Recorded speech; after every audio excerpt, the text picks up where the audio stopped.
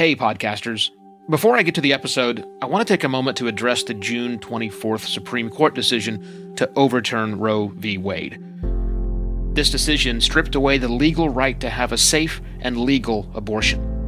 Restricting access to comprehensive reproductive care, including abortion, threatens the health and independence of all Americans. This decision could also lead to the loss of other rights. To learn more about what you can do to help, go to choice.crd.co. That's choice.crd.co. And I encourage you to speak up on your podcast as well. Take care and spread the word. Every podcaster I know wants more listeners. Every podcaster I know that's aware of them wants to follow best practices. Sometimes, best practices are getting in the way of listening.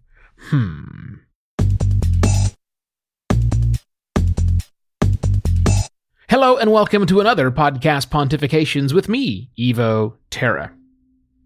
Today of this recording is the WWDC Developers Conference from Apple.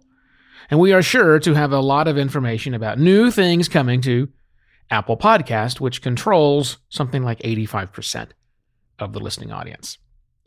And it's with that backdrop that I want to talk about a best practices that many of us have implemented, and a change that is necessitating, or that will be necessitated by today's Apple's announcements, and what they mean to us podcasters, those who have chosen to implement some best practices that Apple hath brought to us. Now, without going too much in depth into the history of this, a lot of podcasters out there aren't even aware that iTunes is going away. And they're all freaking out once they've discovered that iTunes is going away. And they're thinking about the ways they have to change their website. And honestly, you should change your websites, podcaster.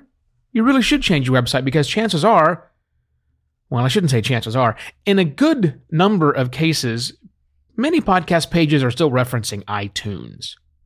Click here to listen on iTunes. Subscribe in iTunes. Well, iTunes is going away. And they've told us this for the last 2 years or so. Now, the good news is, because Apple is not a stupid company, is that when they do finally make this big change, rumored to happen today, to finally kill iTunes, rumored to happen today, those links you have on your website, you're fine. They go to iTunes, you're fine. They're going to go ahead and they're going to redirect over to Apple Podcasts, so you're going to be fine, all right? So fear out of the way first. But with that in mind, with the idea of going in and making changes, well, maybe we should make some changes. I think we should make some changes, to be more specific of that. Both Apple Podcast, and Google Podcast, have given us some guidelines of what they would like for us to do, how they would like for us to brand the podcast listening experience in each of those applications for our website. You've probably seen a very consistent listen with Apple Podcasts bug, or listen with Google Podcast bug.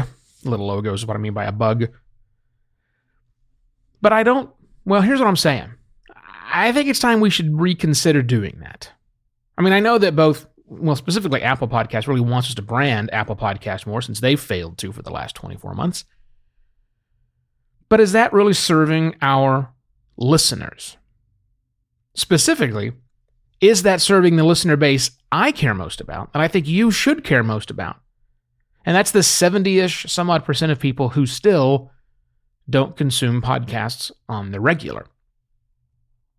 For those people, when they go to your podcast page and they see your listen on iTunes, boo, or listen with Apple Podcasts, yay, verbiage, logos, buttons to click, whatever, if the person isn't familiar with Apple Podcasts, and more than just familiar with it, if the person isn't an active user of Apple Podcasts, that little logo bug, that little button you put up there, is daunting, because it's either daunting or it's disappointing. It's daunting in that one more app I have to install. Man, I'm worried about privacy. I'm worried about all these things. I hear the bad news is, okay? They're not happy with that. what did I say? Disappointing was the other one. It's disappointing because once they've clicked that button, there it's in your app. Okay, great. Now it's pull your show up right there, but they can't find it again. It's kind of, it's a little, what, I thought I was going to, this is not a, So, same thing goes for Google Podcasts, by the way, perhaps even more so. But here's the thing. If you back up and we look at these, why are we putting these bugs on there? Why are we putting the listen on Apple Podcasts or the listen on Google Podcasts logo bug buttons on our websites? Well, because that's what we're told to do. It's best practices say these are where most listings are going to happen, so put those on and a few others. And that's what I'm calling on. I think we should have them. I think they're right. But I think when people come to your website, the page for your podcast, and they're not regular podcast listeners, I think that those talking about two different apps that they're unaware of, obviously, isn't helping you. So maybe we should change it. Here's what I'm working on this week. And I can't decide if I'm going to do it myself or I'm going to hire a designer, which I probably should do. But I want to come up with new logo bugs, new buttons, new subscribe options for both Google Play for both Google Podcasts and Apple Podcast. That instead of talking about that tool, that branded thing, I just want to talk about what device they're holding in their hand. We know that 85% of the people still consume, I should change the way I say that, 85% of all podcasts are downloaded directly to a mobile device. So instead of that, I want a button that says, got an iPhone? Click here. It's not going to say click here. Got an Android? Click here.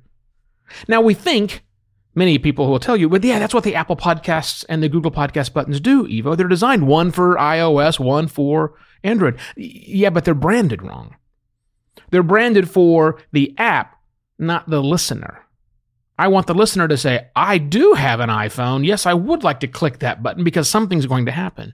Or, yes, I do have an Android phone. What happens when I click this button? See, it's back to the listener experience. I want that to be really good. Now, not that I think those are the only things you should do. Now that Spotify and Pandora, are you on Pandora yet? Because you can be. Both of those platforms can constitute a very large population of people who are actively using their phone to listen to things. See, the other two people who clicked the I have an iPhone or I have a Android, they may not be used to listening to content on their phone, but I guarantee you Spotify and Pandora customers are. So in this case, I think it's perfectly fine to use the Spotify, listen on Spotify, and I'm assuming I haven't seen it yet, listen on Pandora bugs, because that's a branded app experience that makes sense. So the first two you're going to list up there are operating system, don't call it that, mobile phone devices, that's what you call it. Second two is going to be Spotify and Pandora. And then the other two for advanced version that I highly recommend that you do is you need to give people direct access to the RSS feed. Yep. Not through a clickable link, but a different way. That's hard to explain on audio.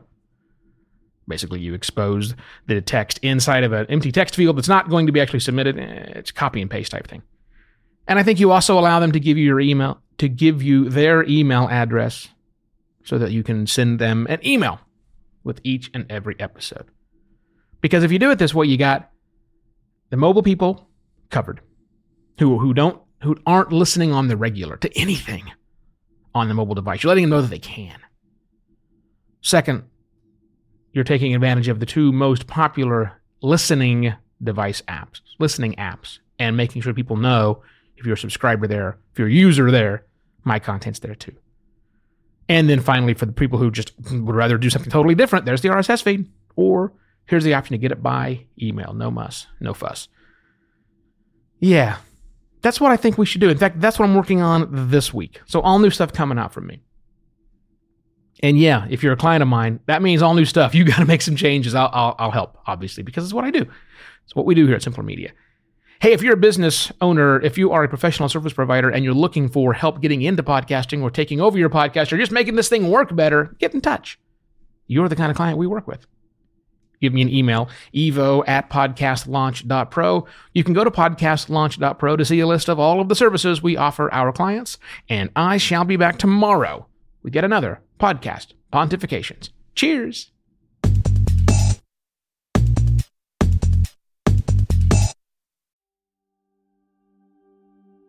While Americans overwhelmingly support the right of an individual to make their own decisions about abortion, unfortunately, that right is no longer protected everywhere in the U.S. The Supreme Court overturned Roe v. Wade on June 24th. Abortion is a basic healthcare need for the millions of people who can become pregnant.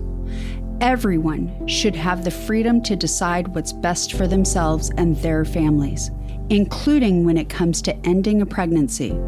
This decision has dire consequences for individual health and safety and could have harsh repercussions for other landmark decisions. Restricting access to comprehensive reproductive care, including abortion, threatens the health and independence of all Americans.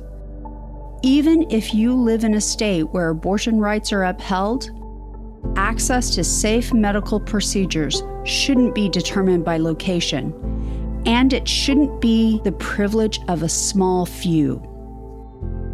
You can help by donating to local abortion funds. To find out where to donate for each state, visit donationsforabortion.com. That's donations, the number 4, abortion.com. If you or someone you know needs help, or if you want to get more involved, here are 5 resources. 1. Shout Your Abortion is a campaign to normalize abortion. 2. Don't Ban Equality is a campaign for companies to take a stand against abortion restrictions. 3. Abortion.cafe has information about where to find clinics. 4. PlanCpills.org provides early at-home abortion pills that you can keep in your medicine cabinet. And 5. Choice.crd.co has a collection of these resources and more. We encourage you to speak up, take care, and spread the word.